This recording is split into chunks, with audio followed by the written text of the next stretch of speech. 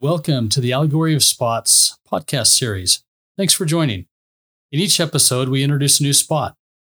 We talk about how spots hinder our progression mentally, emotionally, spiritually, and physically, and how to overcome any spot that may be holding you back.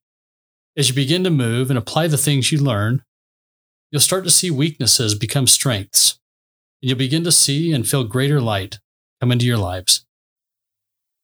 I'm Dan. In this Allegory of Spots series, we will talk about trials. From a scriptural standpoint, one of the stories that may come to mind from the Bible is the story of Job. In Job 2:7, it says, "So went Satan forth from the presence of the Lord, and smote Job with sore boils from the sole of his foot unto his crown." Now that's a lot of boils, and I can't even try to imagine walking with boils on the soles of my feet.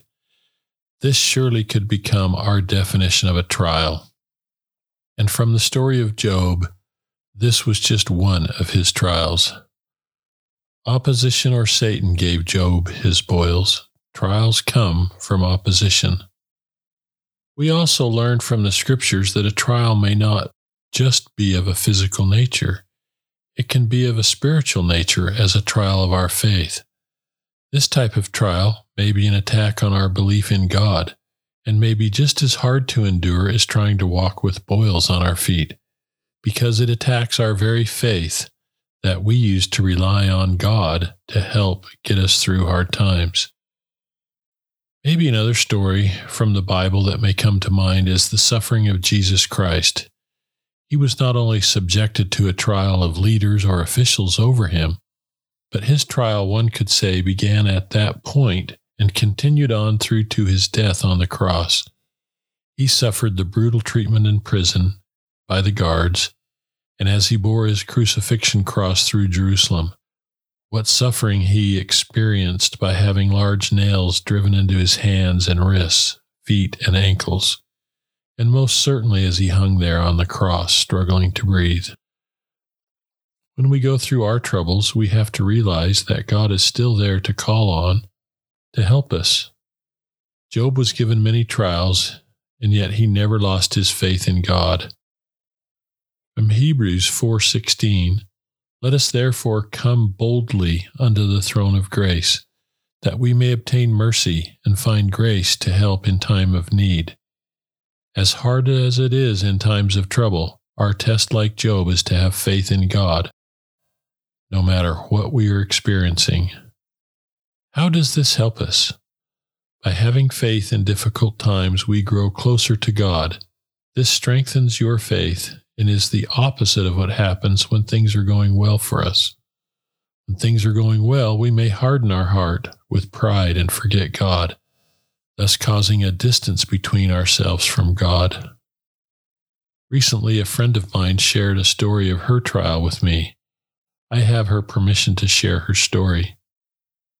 Life is full of growing experiences that teach us how to overcome opposition, weakness, and fear. Let us be grateful and rejoice knowing that as we stand with courage through our trials, the Lord will not leave us without guidance. He has given us the companion of the Holy Ghost to abide with us. Some trials are deeply private burdens that no one else can see. Others are out in the open for the world to see, such as an illness, family hardships, financial burdens, addictions, and much more. Thomas S. Monson, a former president of the Church of Jesus Christ of Latter-day Saints, taught us that our future is as bright as our faith. Knowing that God has a plan for each of us and that He has our best interests in mind can help us push through life's greatest trials and oppositions with faith and courage. When our little boy was just 6 months old, we discovered that he would need heart surgery. He was diagnosed with contraction of the aorta. The blood flow from his heart was being blocked by a narrowing, preventing the oxygen-rich blood to flow as it needed through his body. His blood pressure was extremely high, and this was nearly overlooked since birth. He had been born with it. We consider it one of our greatest blessings that it was caught before his life was threatened. This was such a scary time in our lives. We were uncertain of the long-term damages from his diagnoses and upcoming surgery. We were surrounded with a wonderful support system of family and friends. We strongly felt the influence and comfort of the Holy Ghost. This trial in our lives increased our faith, our testimonies of God, and our ability to rely heavily upon the Savior for comfort and peace. I witnessed the presence of angels, both seen and unseen, minister to my baby during this time. I was able to see so many tender mercies unfold on our behalf. I had never not wanted to do something so much in my entire life, but our faith in the Savior and His plan gave my husband and I the strength to hand our baby over to the surgical team and trust in God's plan. Our baby went through the surgery as planned, healed quickly, and came home from the hospital sooner than expected. He continues to thrive without medication, and his blood pressure is within normal range. As part of this story from my friend, she shared the following teaching and scripture about Joshua from the Old Testament. Sometimes we face trials that seem impossible to endure or overcome. But when we are armed with faith and courage, we can be confident we can do hard things with God on our side.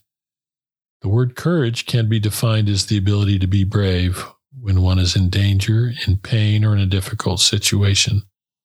Life requires many kinds of courage: the courage to face facts, solve problems, accept assignments, abide by our principles, and follow the Lord. After the death of Moses, the Lord called Joshua to lead the Israelites, who so often failed to keep His commandments. He knew that without courage or faith to follow the Lord, Joshua would not be able to fulfill his calling and endure the hard times ahead of him. The Lord offered words of encouragement to Joshua as he faced the overwhelming task before him. From Joshua 1:9. Be strong and of good courage, be not afraid, neither be thou dismayed, for the Lord thy God is with thee, whithersoever thou goest. In closing, by turning to Him in faith in hard times, we learn that He is real, that He is there, that Jesus can take our sorrows and our burdens. And as we develop faith in Him, we learn to recognize His works. And as my friend said, her faith in Jesus increased. At the end of each episode, you'll hear us repeat the steps on how to remove your spots. It's simple. There are 4 steps in the process. Number 1, start by making a comprehensive list of all the things in your life that you need to get rid of, or repent of, or even be healed from. You'll know when your list is complete when you feel you've included all the items that come to mind. Number 2, take an inventory of what you're feeding your spirit, because what you feed your spirit is what feeds your flesh. Your body will follow your spirit. Number 3, now that you've identified the spots, let's get rid of them or cast them off. And here's how you do that. Present your list to God through prayer. Ask Him for help. Ask Him to remove your spots, to literally take them from you. Ask God to remove and offload all your burdens, your stresses, and your concerns. Stop trying to carry them alone. They weren't meant for you to carry. And number 4, once you've finished steps 1 through 3, it's time to start the process again. Only this time, dig a little deeper into your soul, searching out even the smallest of spots you might have overlooked or not even recognized. Ask God to reveal them. He has a way of bringing them to the surface. And finally, continue these steps until you've completely cleansed yourselves of any and all spots. Then move forward day by day, using the atonement of Jesus Christ to keep yourself unspotted.